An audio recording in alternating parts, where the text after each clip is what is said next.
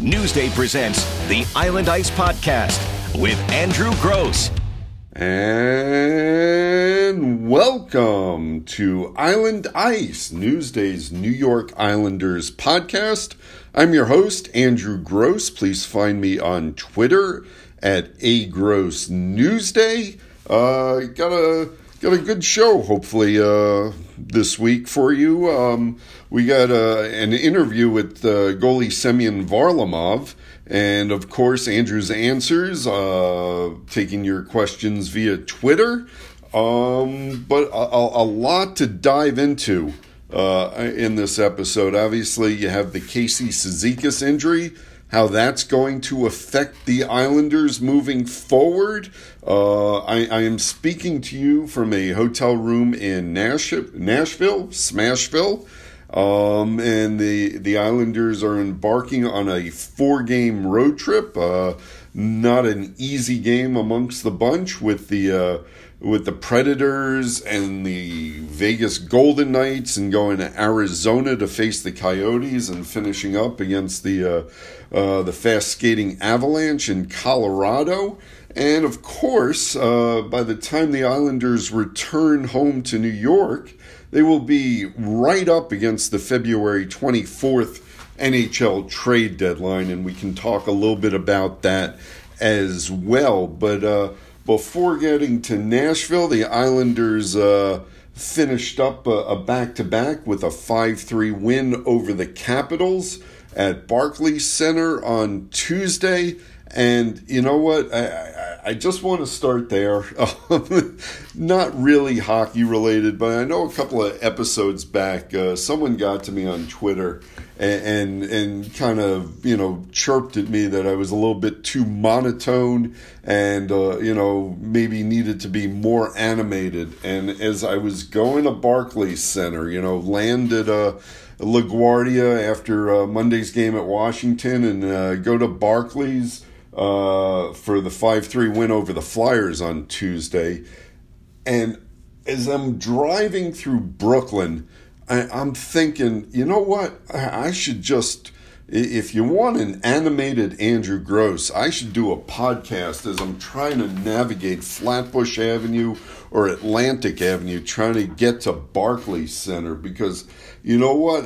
It felt like I was skiing a slalom trying to get down Flatbush Avenue. There were cabs coming out from everywhere. I don't think I've leaned on the horn that much in about 10 years. And I was laughing because I think that would be a great podcast, just me dissecting my trip, trying to drive to Barclays Center, driving through Brooklyn. It was, I know a lot of you do the same, and you know what I'm talking about. That was some trip.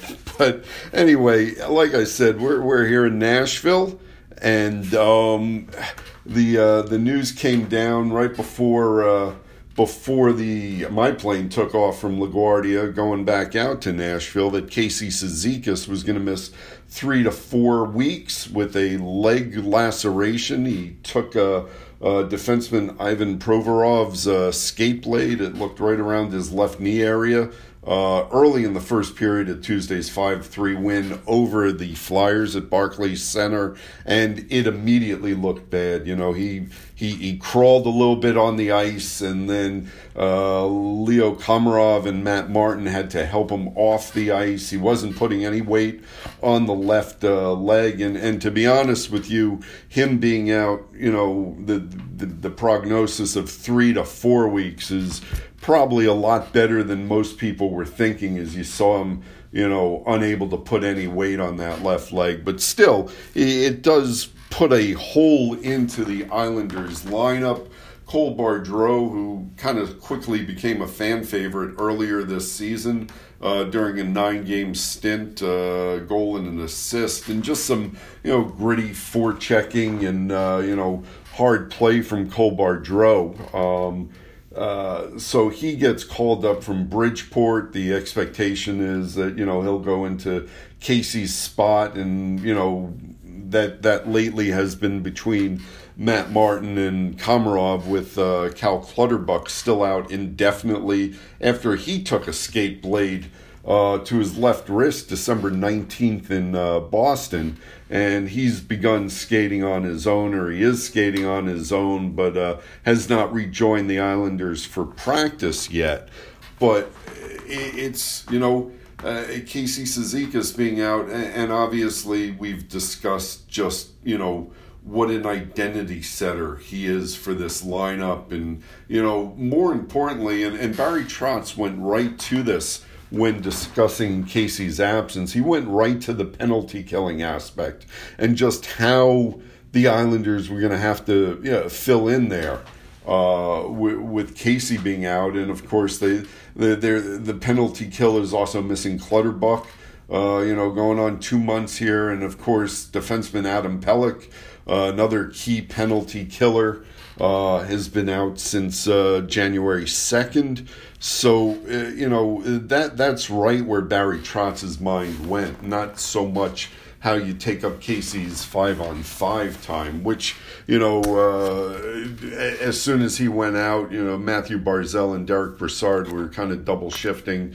And, Matt Martin and Leo Komarov still had a productive game against the Flyers. But, certainly long range or going forward, this makes you wonder what President and General Manager Lou Lamoriello will be thinking going into the trade deadline as to whether he needs to, fill that spot or try and fill that spot with a more of a veteran NHL presence. Certainly, like I said, Colbar Dro does bring that forechecking, brings a little bit of the grittiness.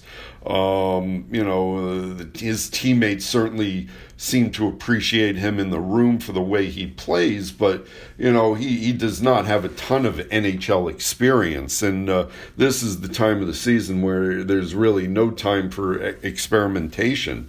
And, Lou Lamoriello has a few holes in this lineup now that really, possibly need addressing. And like I said, Casey and Clutter missing from the penalty kill, but, also the Islanders are still, even though they scored 5 goals in back-to-back games, Monday and Tuesday, against 2 divisional opponents.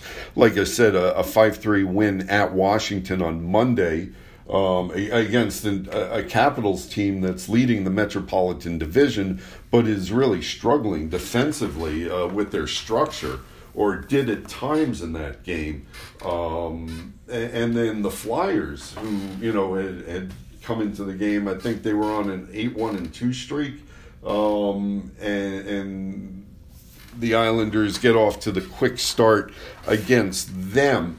Obviously, this road trip, not that anything is easy, and you don't expect anything to be easy. And to be honest, when the Islanders think something's going to be easiest, that's when they have their worst game. So it's probably a good thing that, this is not an easy road trip. But the Predators, amongst the 3 teams, as I'm speaking, were the only one not in a playoff position. And, the Coyotes obviously have struggled a little bit, not because of Taylor Hall, but since Taylor Hall was acquired from the Devils. But the Coyotes still holding a playoff position, and Vegas, obviously a very tough place to go in and play.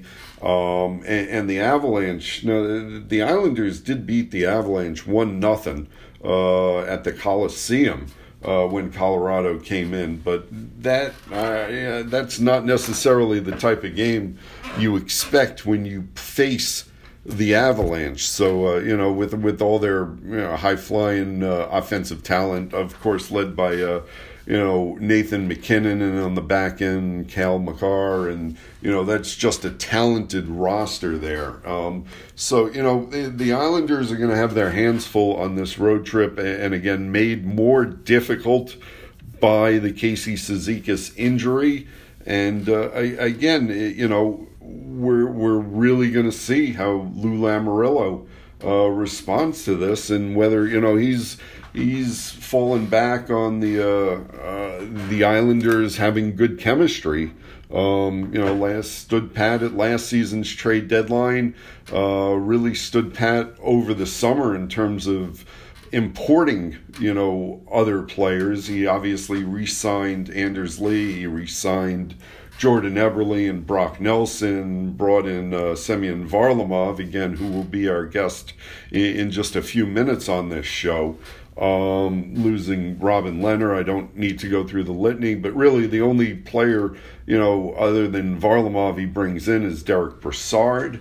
And, I went back and obviously when I wrote about Matt Martin in last Sunday's Islanders Insider, and got a quick sentence in there that reacquiring Matt Martin from the Toronto Maple Leafs has been Lou Lamoriello's only trade since, taking over the Islanders. And, going around the past month and talking to people in different cities, that the expectation going into the Feb 24th trade deadline is that will not be the case this year.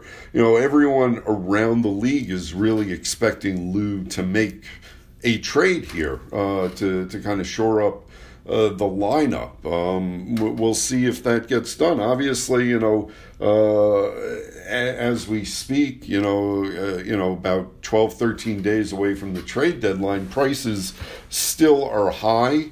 And Lou Lamoriello does have some assets that he could flip, in terms of draft picks and some prospects. But, Kiefer Bellows now being up with the Islanders, is this a showcase or a real audition for him to be a long-term solution for the Islanders? Obviously, Oliver Wahlstrom is down in Bridgeport. Bodie Wild got reassigned to his junior hockey team in the Ontario Hockey League, the second-round pick, the defenseman, who kind of got an injury-plagued start to the season. But he's back down in the OHL, and, that does open up in the organization another position, another roster spot, if you will. The Islanders have 50 contracts that they can have there. And,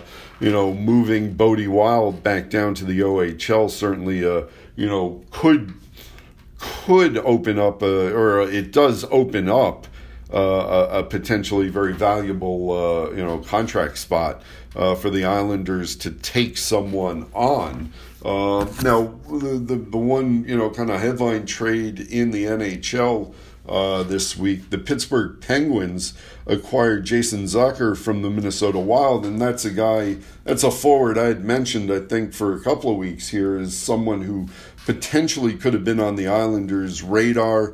The belief is that Lou obviously making calls around the league, that was one of the players he had inquired about. But Zucker goes to the Pittsburgh Penguins for a package that includes a first-rounder, includes a pretty, well-respected defense prospect in Kalen Addison, and then also a somewhat disappointing NHLer in Alex Galchenyuk, who the Canadiens selected third overall in 2012 and is now on his fourth team in 3 seasons. He's on an expiring deal, and there's some.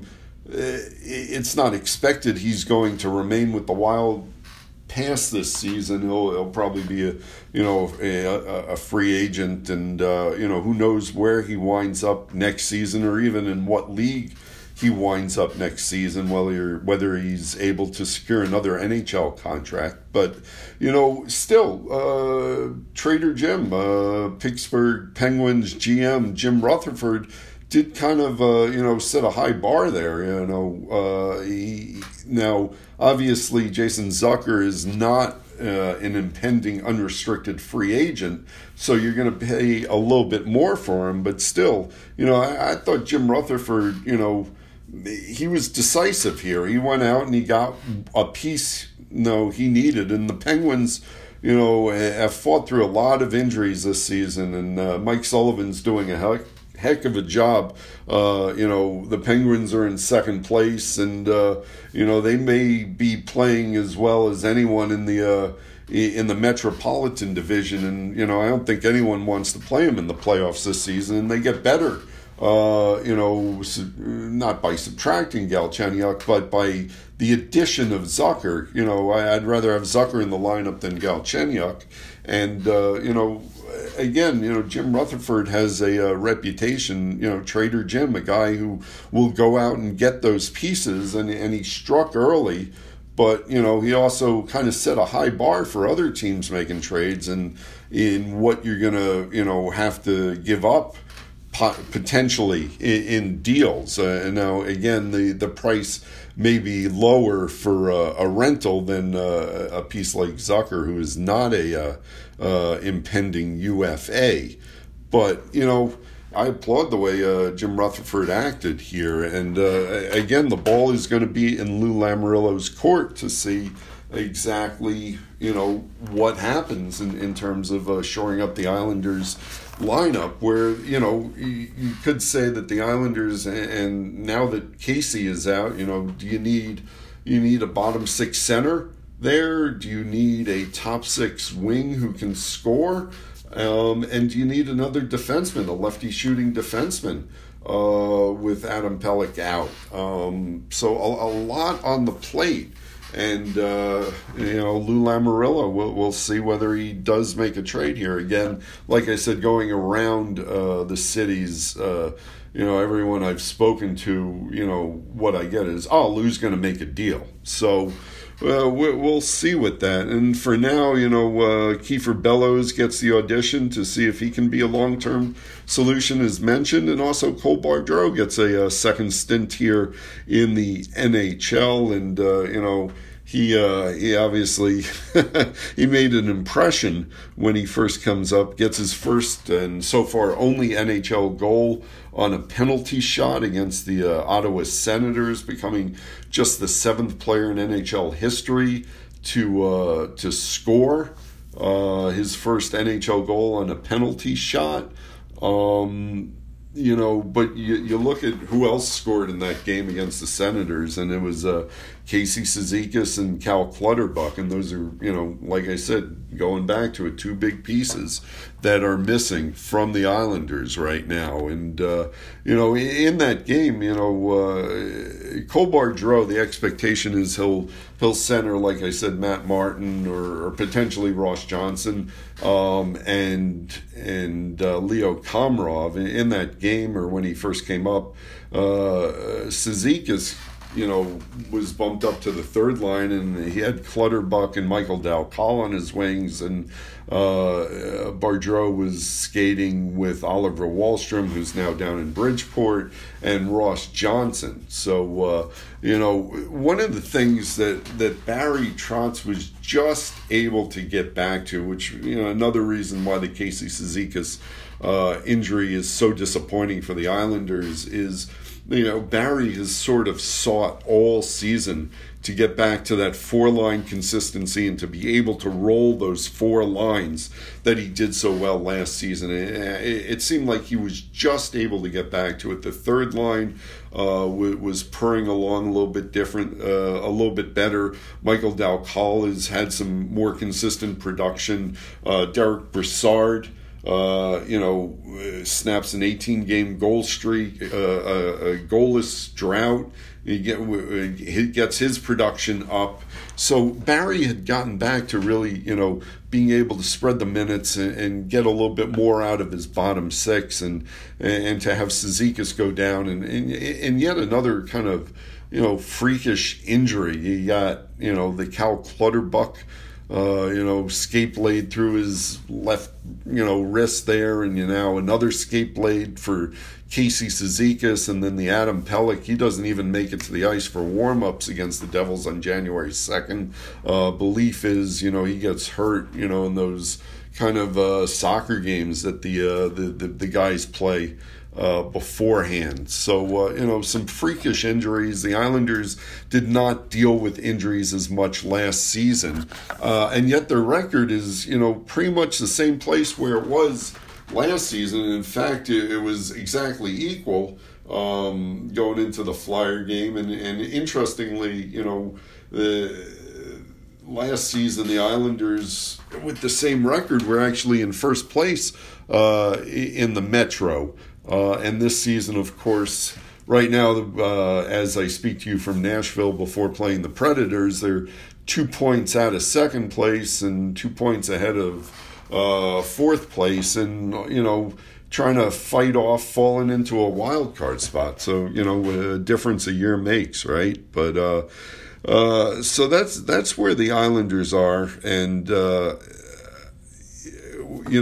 I think this 4-game road trip is going to say a lot as to where the Islanders, wind up and what kind of urgency Lou Lamoriello does go into the trade deadline with. Now, the Islanders, the back-to-back wins against the Flyers and the Capitals, 1, 2, 3, 4, 5, 5-1-1. 5-1-2 there.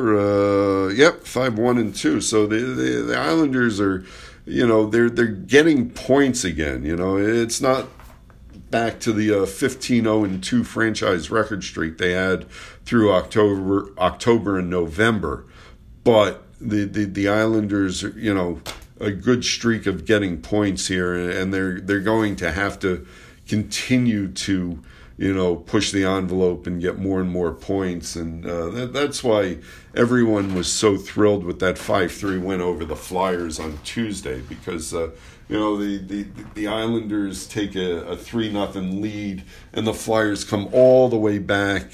They tie it late in the third period on a 6-on-5 goal with Brian Elliott off for an extra skater, and it doesn't faze the Islanders. And Ryan Pulock on a blistering slap shot in the next shift, scores the winner, and then Komarov adds a empty netter, and all of a sudden it's a 5-3 win, where less than 2 minutes earlier it looked like, that game was certainly going to overtime. And what a lot of players talked about in the room after the game was, how huge that was to not allow the Flyers, to get the 1 or 2 points there, and to close that out in regulation. And I believe Anders Lee said, this could be a game that we look back at the end of the year as maybe, the implication, that it was one that helped them get into the playoffs and maybe knock the Flyers out. But we'll certainly see on that. But now, like I said, I chatted with Semyon Varlamov in Washington on Monday, and just went over his background and coming to the Islanders, and how his season's going, and also how he learned to speak English. And so here's my interview with Semyon Varlamov. Here with Semyon Varlamov, and Semyon, just in general, any surprises first season making a transition to a new team after so long in Colorado? Or is this pretty much what you expected, or did you have any expectations? Listen, I've been in this league for a long time, so it was easy for me to make a transition now with a new team. This is a great group of guys, like great coaching stuff, so they welcome me from the day one, and then I feel comfortable playing this team from the day one, so everything is good. Coming to the Islanders, I know this is what was the perception that you had of the team, and has it been pretty much the same from what you thought? Yeah, before I came here, I heard a lot of good things about the organization, and then about this team, and then I watched a lot of games from previous years, the way Islanders played, especially last year with the new coaching stuff. It's been a successful team, and then I know the guys working really hard, for a goal especially, and then there's a good defensive team to play with. So I feel comfortable, and then the expectations here so high, from the team, because the Islanders fans are die-hard fans. They love the team, and then of course they want this team to win, and then we all know that, and then we'll love to feel that from our fans, and then we like our fans. I've asked a lot of different goalies this question, and I feel like there's a different story each time, but what got you into the net? When you first played, was that the position you really wanted to play, or were you kind of, how'd you become a goalie? People ask me so many times this question already. I think I already answered you, but I'll answer again. It was a long time ago. I was 8 years old, and then I love to come to the games with my dad. My dad, he was a huge fan of the hockey. He would come to watch like every game for my hometown team, and then I was like 8 years old. I would come with him, watch the games, eat popcorn, drink Pepsi, and then one day I tell my dad I actually want to try it. I think it's really cool sport to play. So my dad said, yeah, sure. He didn't push me to make a decision to start playing hockey. He didn't do any of that, and I appreciate that. That was my decision. And then I started. First month I was like learning how to skate, and then after first month, like the head coach came to me, and then he showed me the goalie equipment, but we didn't have any goalies in that time. Nobody wanted to go in the net. Everybody wanted to just score the goals and then shoot the pucks. And then so when I saw the goalie equipment the first time, I thought like it's a really cool looking thing. So I tried it on, and then I loved it. So I went in the net, and then from the day one, I knew it. This is it. Like I'm gonna become the goalie. Yeah. And then I thought it's always like, it was always like fun for me to try to stop the players from scoring the goals. I feel like really good after I like making all these saves, and then I just loved it. Yeah. I mean, I'm sure like most goalies, you can. Do you remember more the great saves you make, or some of the goals you've given up? Which stick out more? Listen, I remember my first tournament. I give up. I think I was like 8 or 9 years old, and with my hometown team, we went to the tournament, and then we got beat like every game, like 15-0, 22-0. Yeah. Like I would give up 20 goals, and then at the end of the tournament, my stats were like, I don't know, like 12, 14 goals per game.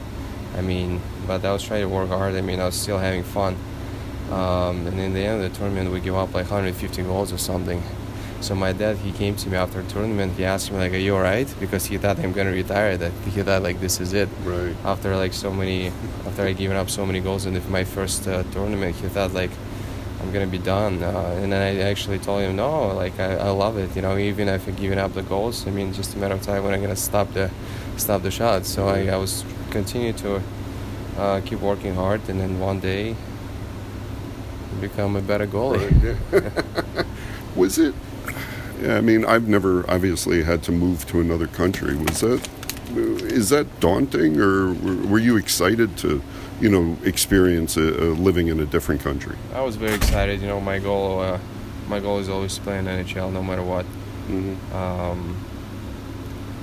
I was, I'm that kind of a guy who sets like the highest goals in your career, and I always try to reach those goals, and I was able to do that. When I came to the United States, I was 20 years old. It was a pretty hard transition for me, but at the same time, I was like so excited about everything. It's just a different culture, like different league. I mean, everything was new for me, and I didn't speak any English, so it was the hardest part was for me like to learn English, and then you have to learn when you come here like as soon as you can, because you can't communicate with anybody, and it's a toughest part, because you don't have any friends. Yeah. And you kind of have to make a friends. You have to communicate with the coaching staff and your teammates. And then when I play in Washington, my first 3 years, we had a lot of Russian players in the team. They helped me a lot, like the guys like Ovechkin, Semin, Kozlov, Fedorov. I mean, it was a lot of Russian guys in the first year. But that was in Wash. But the first year I started with Hershey Bears. We didn't have any Russians, so it was. But we had a great team, though. We won the Calder Cup that year, and the next year the team won the Calder Cup. But that wasn't part of it, because I got called up the first year and I played in Washington for the playoffs. but we had an unbelievable team. I would give up like 3-4 goals and it would score 5-6. Yeah. I remember like first 2 games, like I give up like 12 goals and we still like won 2 games. I was like, oh my god, this team was like amazing. And then like they had amazing fans in Hershey. Every game we would play was sold out. Yeah. So it was hard for me to adjust to culture, but it was a lot of fun to play hockey. How did you learn English? Different guys, some guys watch TV and pick it up that way, or was it just in practice? Listen, I'm still learning. My English is not perfect, but it's better than mine, it seems. it got a lot better. Like last couple of years, especially. Yeah. But I mean, the first 3 years I didn't even learn English because we had so many Russians in the team. I would just go places and then I would ask the guys for help. They would translate for me always, you know. And I would always hang out with Ovi, and then he would always like bring me places, so I don't need like to do anything. And then we had a Russian PR guy working for Sergey, working for Washington. Sure. So every interview he would just translate for me. It was kind of easy life for me. When I went to play in Colorado, we had no Russians in the team. We only had Jan Hida who would speak. He's from Czech Republic. He's the one who would speak Russian, and then we'd only communicate with him in Russian. That's how I realized, and like, listen, man, it's kind of embarrassing. Like, after 3 years, you don't even speak English. Yeah. So I had to start watching more TV shows in English. I would watch the favorite movies with the subscribe. I'll say that thing. Oh, the Netflix or no, I would just start watching the same movies over and over. The movies I like on Russian, I would start watching them in English because I knew how to translate all the words. Right. And, so things like that. Yeah. It must be good to have a guy like Leo in the room, though. No, yeah. I mean, it's always fun to have a guy who speaks Russian, you know. Yeah. And then because you can make Russian jokes and stuff. I mean, but now my English got a lot better. So, but Leo's a funny guy anyway. Yeah. He makes the jokes all the time. Yeah. Just last one. You happy with where the game is right now, or? There's always room to improve the game. You know, like I said, it's a long season. It's going to be up and downs always. But like the team always expect from the goalies to play. What's the word? I forgot. Solid, structured, or yeah, like solid every game. You know, the team expect you to give a chance to win the. Help them to win the game. So this is where I am. I mean, right now, when I have a chance to play, I try to give my best, and I try to, play hard and give this team a chance to win every game I'm in the net. If the Greiser is in the net, I'm rooting for him, because I know how important every point right now in the playoff run, and then every point, every game matters. So it doesn't matter who is in the net. I just want us to win, All right, Semyon, I appreciate it all the time. Thanks. Yeah. And thanks again to Semyon Varlamov for taking the time to chat about his past and how he became a goalie and all that kind of good stuff. It's always fun talking to him. I particularly enjoy the goalie position. Sort of fooled around playing goalie a little bit when I was a kid. I've always just been fascinated by everything that goes into being a goalie and how those guys think and prepare and all that kind of stuff. That interview was done Monday in Washington after the morning skate in Washington. Thomas Greiss played in that 5-3 win at Washington, and Semyon, of course, came back on Tuesday night with 35 saves in the 5-3 win over the Flyers. Really, I thought a really strong performance by him. And we'll see, if Barry Trotz sticks with the goalie rotation. It would be Thomas Greiss up against the Preds on Thursday, which would mean Semyon back in net probably Saturday at Vegas. But we'll see how that all shakes about. And from there, we will go to the Twitter Q&A. As everyone knows, it's time for Andrew's Answers. It's time for your questions with Andrew's Answers. And I know when I sent out the tweet asking for questions, I said since I'll be doing this in Nashville, which I am in my hotel room here, I said, since I'll be in Music City, I'm thinking of singing my answers. I am sorry if anyone tuned in to hear me sing, but I do not think I'll be doing that. And you know what? I'm saving you guys. Just trust me on that one. And in fact, to explain that, we'll start with Doc Ad's question, who says, do you think there's a chance that the Minnesota Wild, may flip Alex Galchenyuk? I feel like his price isn't too high, and putting him in a top 6 role could work. I think it's a fit with the Islanders, ? Also, please don't sing as Stape. That's my good friend and, my Newsday predecessor, Arthur Staple, who I go way back with. We were on the Rangers beat together, as I mentioned, when I first started covering the NHL in 2003. Arthur knows me very well. So Doc Ad says, also, please don't sing as Stape says you have a terrible voice. I kid. Thanks. And no, Stape is, Arthur is not kidding. I have one of the world's worst voices singing-wise. Maybe I could do okay in radio, but as far as singing, flat, monotone, couldn't hit a note if I tried. At my bar mitzvah, me having to, sing the prayers and the Torah portion. Actually, I did not chant the Torah portion. The rabbi, kind of steered me a different direction after we started going down that path. It just cannot sing. So, thanks for, Doc, thanks for pointing out that other people have gone on Twitter to talk about my horrible singing voice. Anyway, to the question, could the Wild flip Galchenyuk? Yeah, I could see that, because I don't, as I mentioned, I don't think Galchenyuk is a long-term solution in Minnesota, and if someone's willing to give you something for him, to be honest, Alex Galchenyuk, will probably be lucky to get a 1-year deal in the NHL next season based on past performances and the season and all that, and the fact that he hasn't been able to stick anywhere. So if the Wild feel they can get an asset for him, and I know Billy Guerin also said, that trading away Zucker did not mean that the Wild were throwing up the white flag on the season, but I think it would be smart business if the Wild get a good offer for Galchenyuk to move him and try and get an asset there. Would he be a fit with the Isles? I mean, what part of Alex Galchenyuk are you talking about?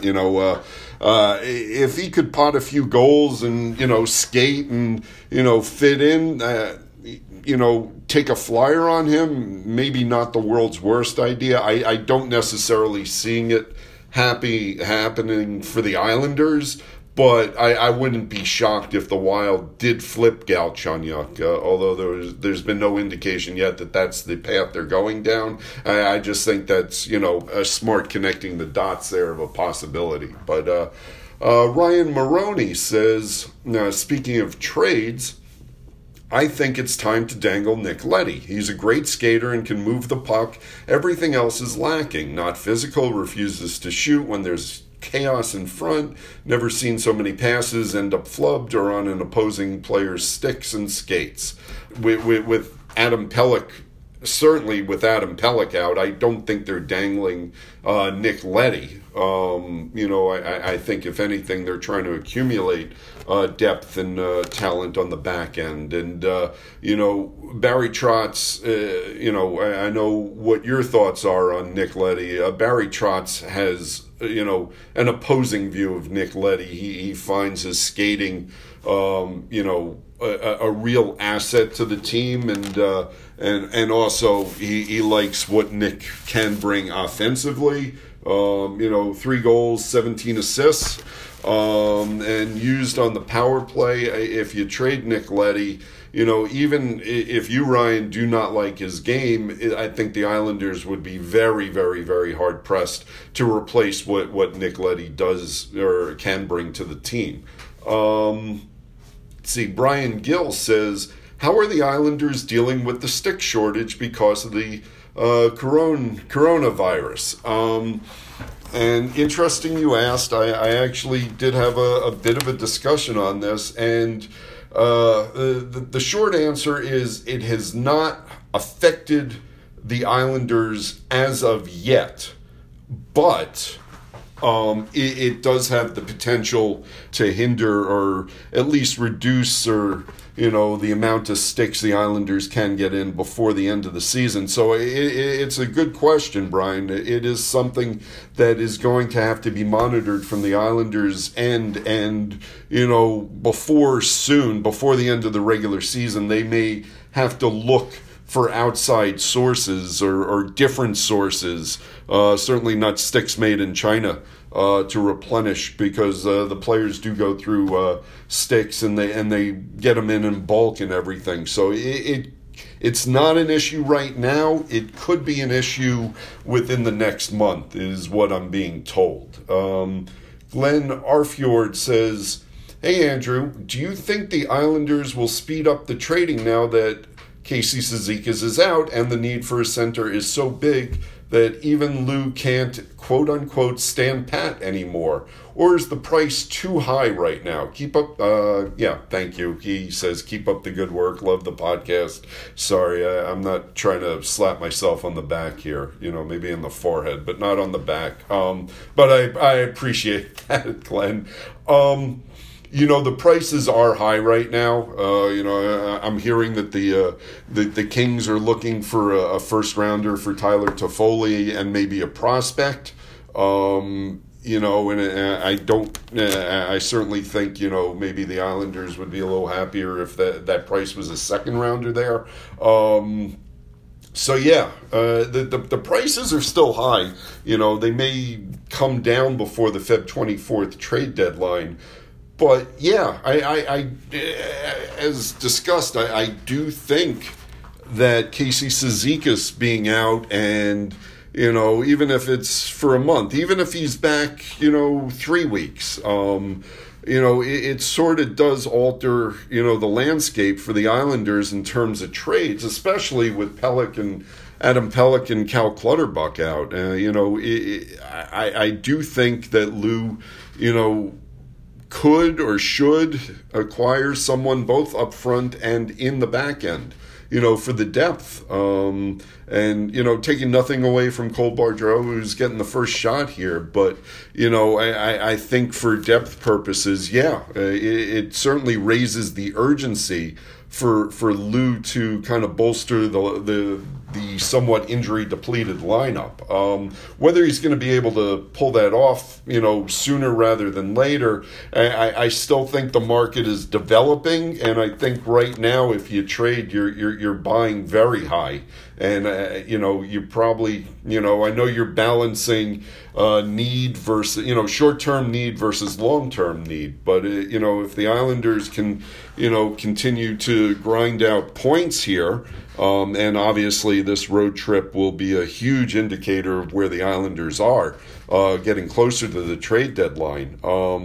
If you can continue to accumulate points here, it kind of eases the need to make an immediate trade. But, if the Islanders come out with Cizikas and lose, 2-3 in a row, then, you're running in the red zone there, and you need to do something.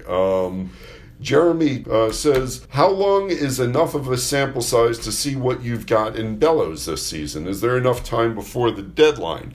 Well, it's sort of yes and no. Obviously, you want to give Kiefer a longer sample size to really show what he can do at the NHL level. He's looked good, in a couple of games. Was that healthy scratch in Washington because Barry wanted to get Ross Johnson in the lineup. Not awful against the Flyers the other night. What do you have? He was in for, I think, 11 minutes in that game. As I scan the score sheet. 11-28 with 3 shots and had 2 other shots blocked. So, again, Kiefer being active in the offensive zone, I don't think before the February 24th trade deadline is enough time to get a full assessment on what kind of NHL player he is. But it is, a good enough assessment for now for Lou to see whether the Islanders can get by with him in the lineup or whether they really need to address and get some more scoring. So kind of a yes and no answer, but long-term, no. You really want to see Kiefer given a real shot. 2-3 weeks is a small sample size. Let's see. Ben Cohen says, any past in music? Certainly not as a singer. And who is the best singer in the Islanders locker room? The worst. And you know what? Those are interesting questions.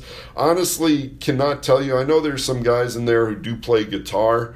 And I'm assuming if you can play guitar, you at least can sort of get close to a note and maybe, sing backup at the best. But I can't tell you who the best singer in the Islanders room or the worst is. But, that's an interesting question. And I'll try and find the answer. Get back to me, in a couple of weeks or next week. Ask me that again, and hopefully, I can give you some kind of an answer. As for me, any past in music, I think I've made it clear I own a drum set that does not necessarily make me what you would call, a drummer. I do play the drums.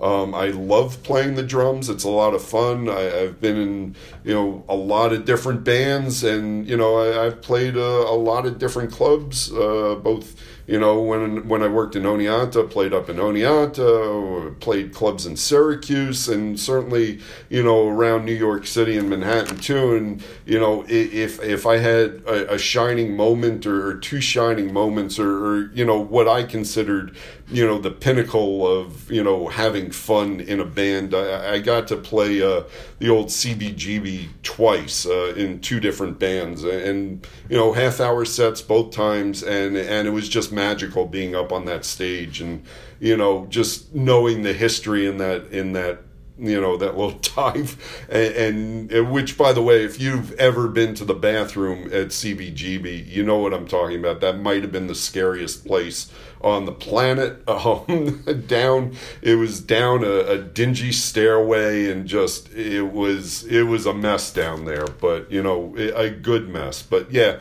getting to play CBGB was just you felt the connection to all those great bands who had been up on that stage, and even not the great bands, just bands like mine who were as happy as I was to be up on that stage. It was just two of the greatest half hours I've had.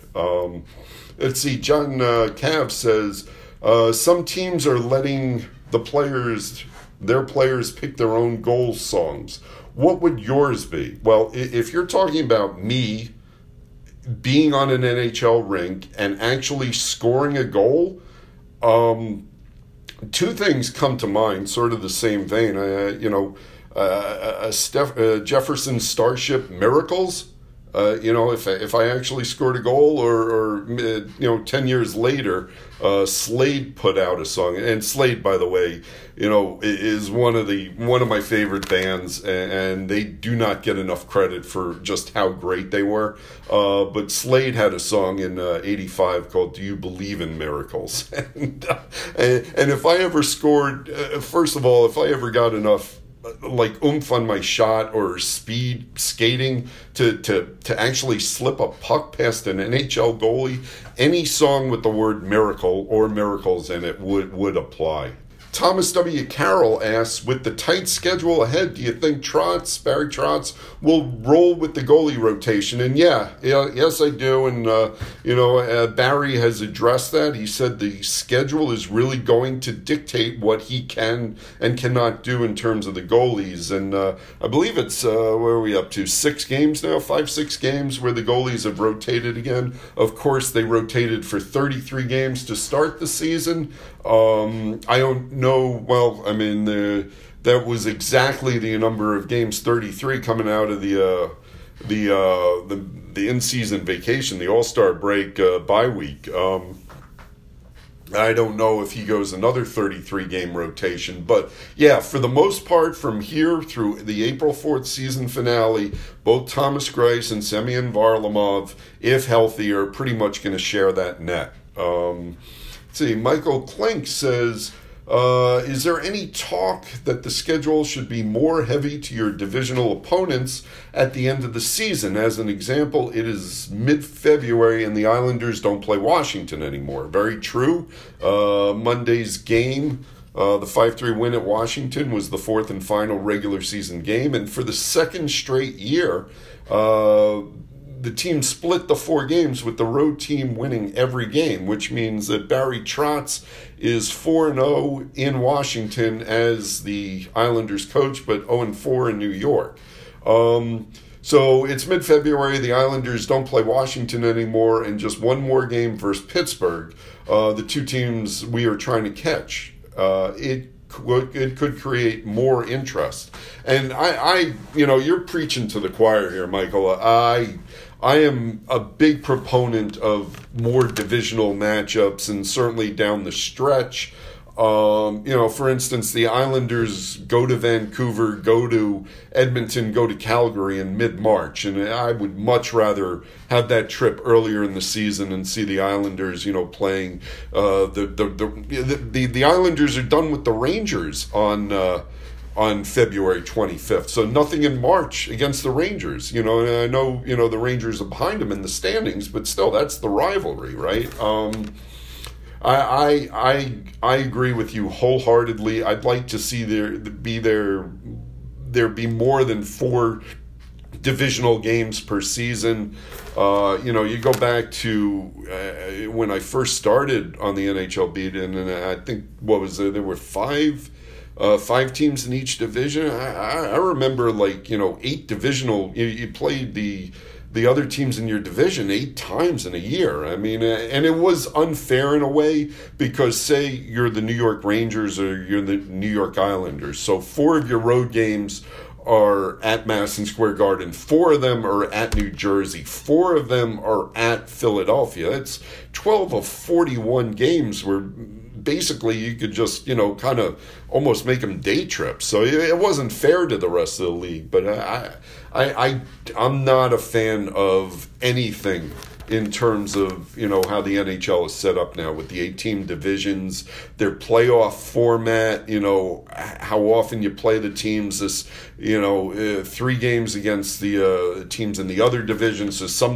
some years you travel to a city twice, some years it's once. I really don't like any of this. And, also Barry Trotz talked about this in Washington. He doesn't like the playoff format. Of course, his President's Trophy Capitals got knocked out 2 years in a row in the second round, and Barry's point was, why have a matchup in the second round of the playoffs that should be the conference final when you have the number 1 and number 2 teams not only in the division. One year the Caps and the Penguins were 1-2 in the NHL, and they're meeting in the second round. And I just think you want to have your marquee playoff matchups later. And I agree with Barry completely on that, and no, I don't like this scheduling, and I would like to see more games against divisional opponents. But to get back in a roundabout long way to the question, is there any talk that the schedule should be more heavy? Not from the league. Gary Bettman and company love this format. We'll see what happens. When Seattle joins as a 32nd team, it almost balances it out even more, and probably locks the NHL into this format. But what the NHL loves with the playoffs is that NCAA style bracket, which they can market, and so no. As far as changing anything, there is I've heard no talk that anything but what it is now will continue to be. Beast LM says, where do you rank Nashville on your top visiting cities list? I've been there, and I think it's a top city.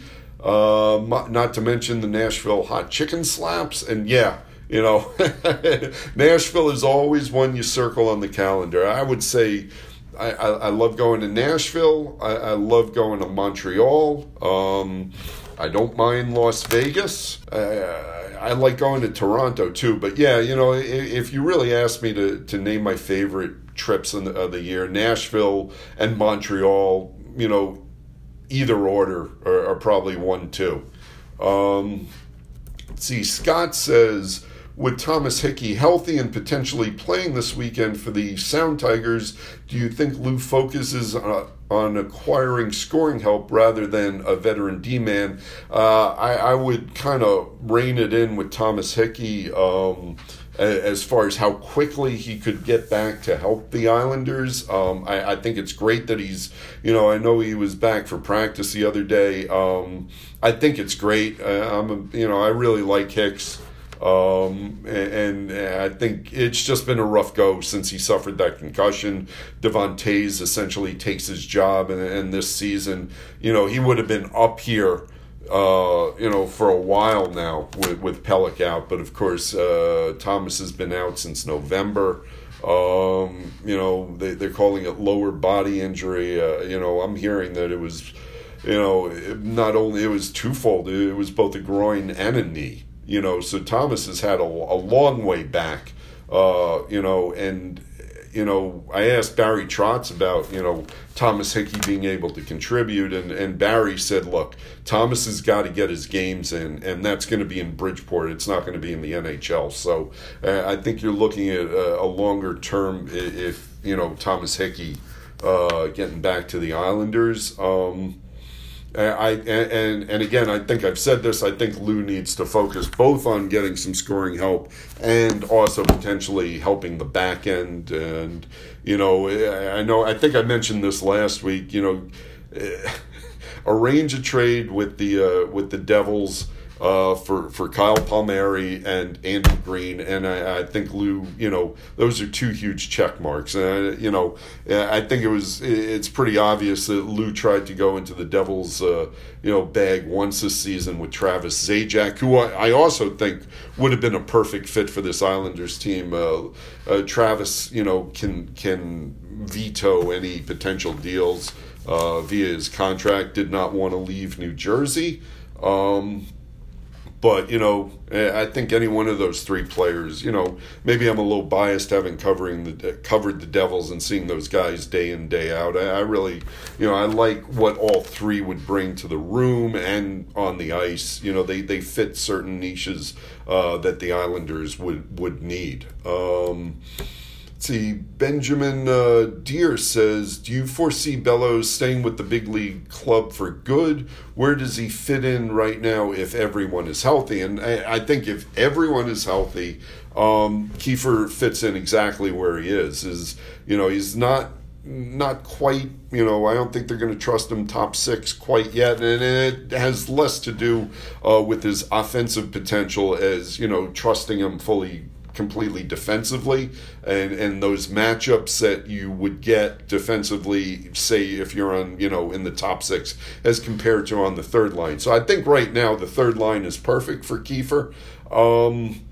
Staying with the big league club for good, I'm not ready to go there yet. There have been a lot of rookies who come in with a really strong start, and then the league kind of adjusts to them. And you see they need to go back to the AHL for a little bit more seasoning. I think more often than not, you wind up going back to the AHL after your first call-up. Of course, exceptions, but, my experience is you come up, you learn a little bit about the NHL, you go back down, you apply it in the NHL. The next time you come up, you're a couple of steps ahead of the game. So, it wouldn't shock me that if Kiefer, gets a little bit more time in the AHL at some point. Not right now, obviously. Island Dixie says, oh, okay, we will be there. I'm assuming in Nashville. Hope to see you in the arena. Yeah, I'll be in the press box. I'm the guy with the beard, so just wave. Nathan says, do you think we might see Bellows get some time with Barzal on Power Play 1 at some point? And obviously that's, a role that Kiefer had down with Bridgeport. I think Barry is breaking him in slowly. That's more of Barry's style, is to, introduce things slowly to younger players rather than giving them the full smorgasbord at once. So right now, no, I don't think Kiefer is going to get Power Play 1 time right now. At some point, yeah, that is the plan for this kid, because he's he would be really a good asset on the power play. When that time comes, I'm not sure, but probably not in the in the next couple of weeks here. Richie L says Isles seem lousy on face-offs and have now lost their best face-off man. What will they do to improve in that area? Sort of, if they could have gotten Travis Zajac, that would have helped a whole hell of a lot. But that did not come through. We got to see who they bring in. That certainly will be, probably a consideration. Although I still think, do they go for a wing or a center? Wings are probably a little bit easier to get. Kodo says, hi, this is Corey from Yellowknife, Northern Territories. Wow, yeah, I like Yellowknife. Or I shouldn't say that. I've never been to Yellowknife. I like the idea of Yellowknife. I think it's just, it's so foreign to the way I was raised in Lower Manhattan. So, you mentioned a possible AHL episode a while back. Maybe bring on the beat writer for the Sound Tigers to provide updates, etc. Not sure they have a beat writer, but curious what's happening down there on the farm, injuries and performance-wise. And I will admit, I tried going the route you're suggesting. It did not come through.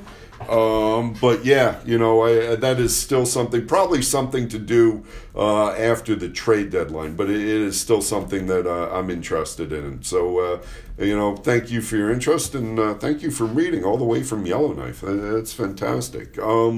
Mike T says, Andrew, why is everyone so quick to criticize the Barclays ice when in fact the Coliseum ice is probably worse? Also, going into the game against the Flyers, the Islanders are 6-0-3 at Barclays. Now 7-0-3, of course. Yet people wax poetic about the quote-unquote barn. I just don't get it. Well, yeah, people are quick to criticize the Barclays ice because it's not a hockey arena. I don't know how much more plainly I can say it. It's not configured to be a hockey arena. The sight lines are not great. The ice making process there isn't correct. When it was built, from what I understand, they didn't put in, the pipes that, other NHL arenas have, just because they didn't think there was going to be hockey there. So yeah, the Barclays ice is not top quality ice, but you're right. The Nassau Coliseum ice is, it probably, and again, I'm not skating on it. There are some nights when it's probably right around the same quality, but, as I've mentioned, the players kind of have stopped complaining about any of it because that's just what they come to expect at most NHL arenas. All these multi-use buildings, the ice the quality just does not stay fresh or really good. So people wax poetic about the barn because it is just that. You feel like you're sitting on top of the ice, and they really haven't upgraded. I know they did this renovation, but you still feel like you're walking into a building from the 70s, and there is some romanticism in that, just because there are no other buildings. Calgary is really the only one I can think of, and Winnipeg to a lesser extent, because it's kind of that compact feel. But the Coliseum sight lines and just how you're on top of the ice and so close to the ice, you really don't get that anywhere else. And that's why people wax poetic. And of course, the history at the Coliseum, winning 4 Stanley Cups. I know it's 1980 to 83, but that's still fresh in a lot of people's minds, in terms of being associated with that building. Thud says, why do you think the Islanders play so great at Barclays and so bad at the Coliseum? The players must like Brooklyn better than Nassau. I can tell you that is not the case. The players would prefer not to have to, commute after having a morning skate out in East Meadow, they would prefer to go to their home, have their afternoon nap, and then take the 10-minute drive to Nassau Coliseum and not the hour, whatever it is, into Brooklyn and, going through that mess to try and get to that arena. The players prefer playing in Nassau. But as to why the Islanders play so great at Barclays and so bad at the Coliseum, you know what? I can't give you an honest answer or a real reason on that, other than, I think the Coliseum record, it was a bad stretch for the team, and they just happened to have their home games at the Coliseum during that stretch. And but yeah, they've been good at Barclays, 7-0-3. You know what? I wouldn't think too deeply on it. Just enjoy the fact that they're winning, and hopefully everyone enjoyed all of this. Episode 21 of Island Ice. Thank you so much for checking back with me. If you've missed any of the past episodes, you know where to find it. It's on the Newsday website, newsday.com/sports. You can find me on Twitter at @AGrossNewsday, and you can also find the podcast wherever podcasts are available. And with that, I'm going to sign off from Nashville, and I will talk to you next week from somewhere else on the road, be it in Arizona or Denver. I'll catch up to you guys. And until then, happy hockey, everybody.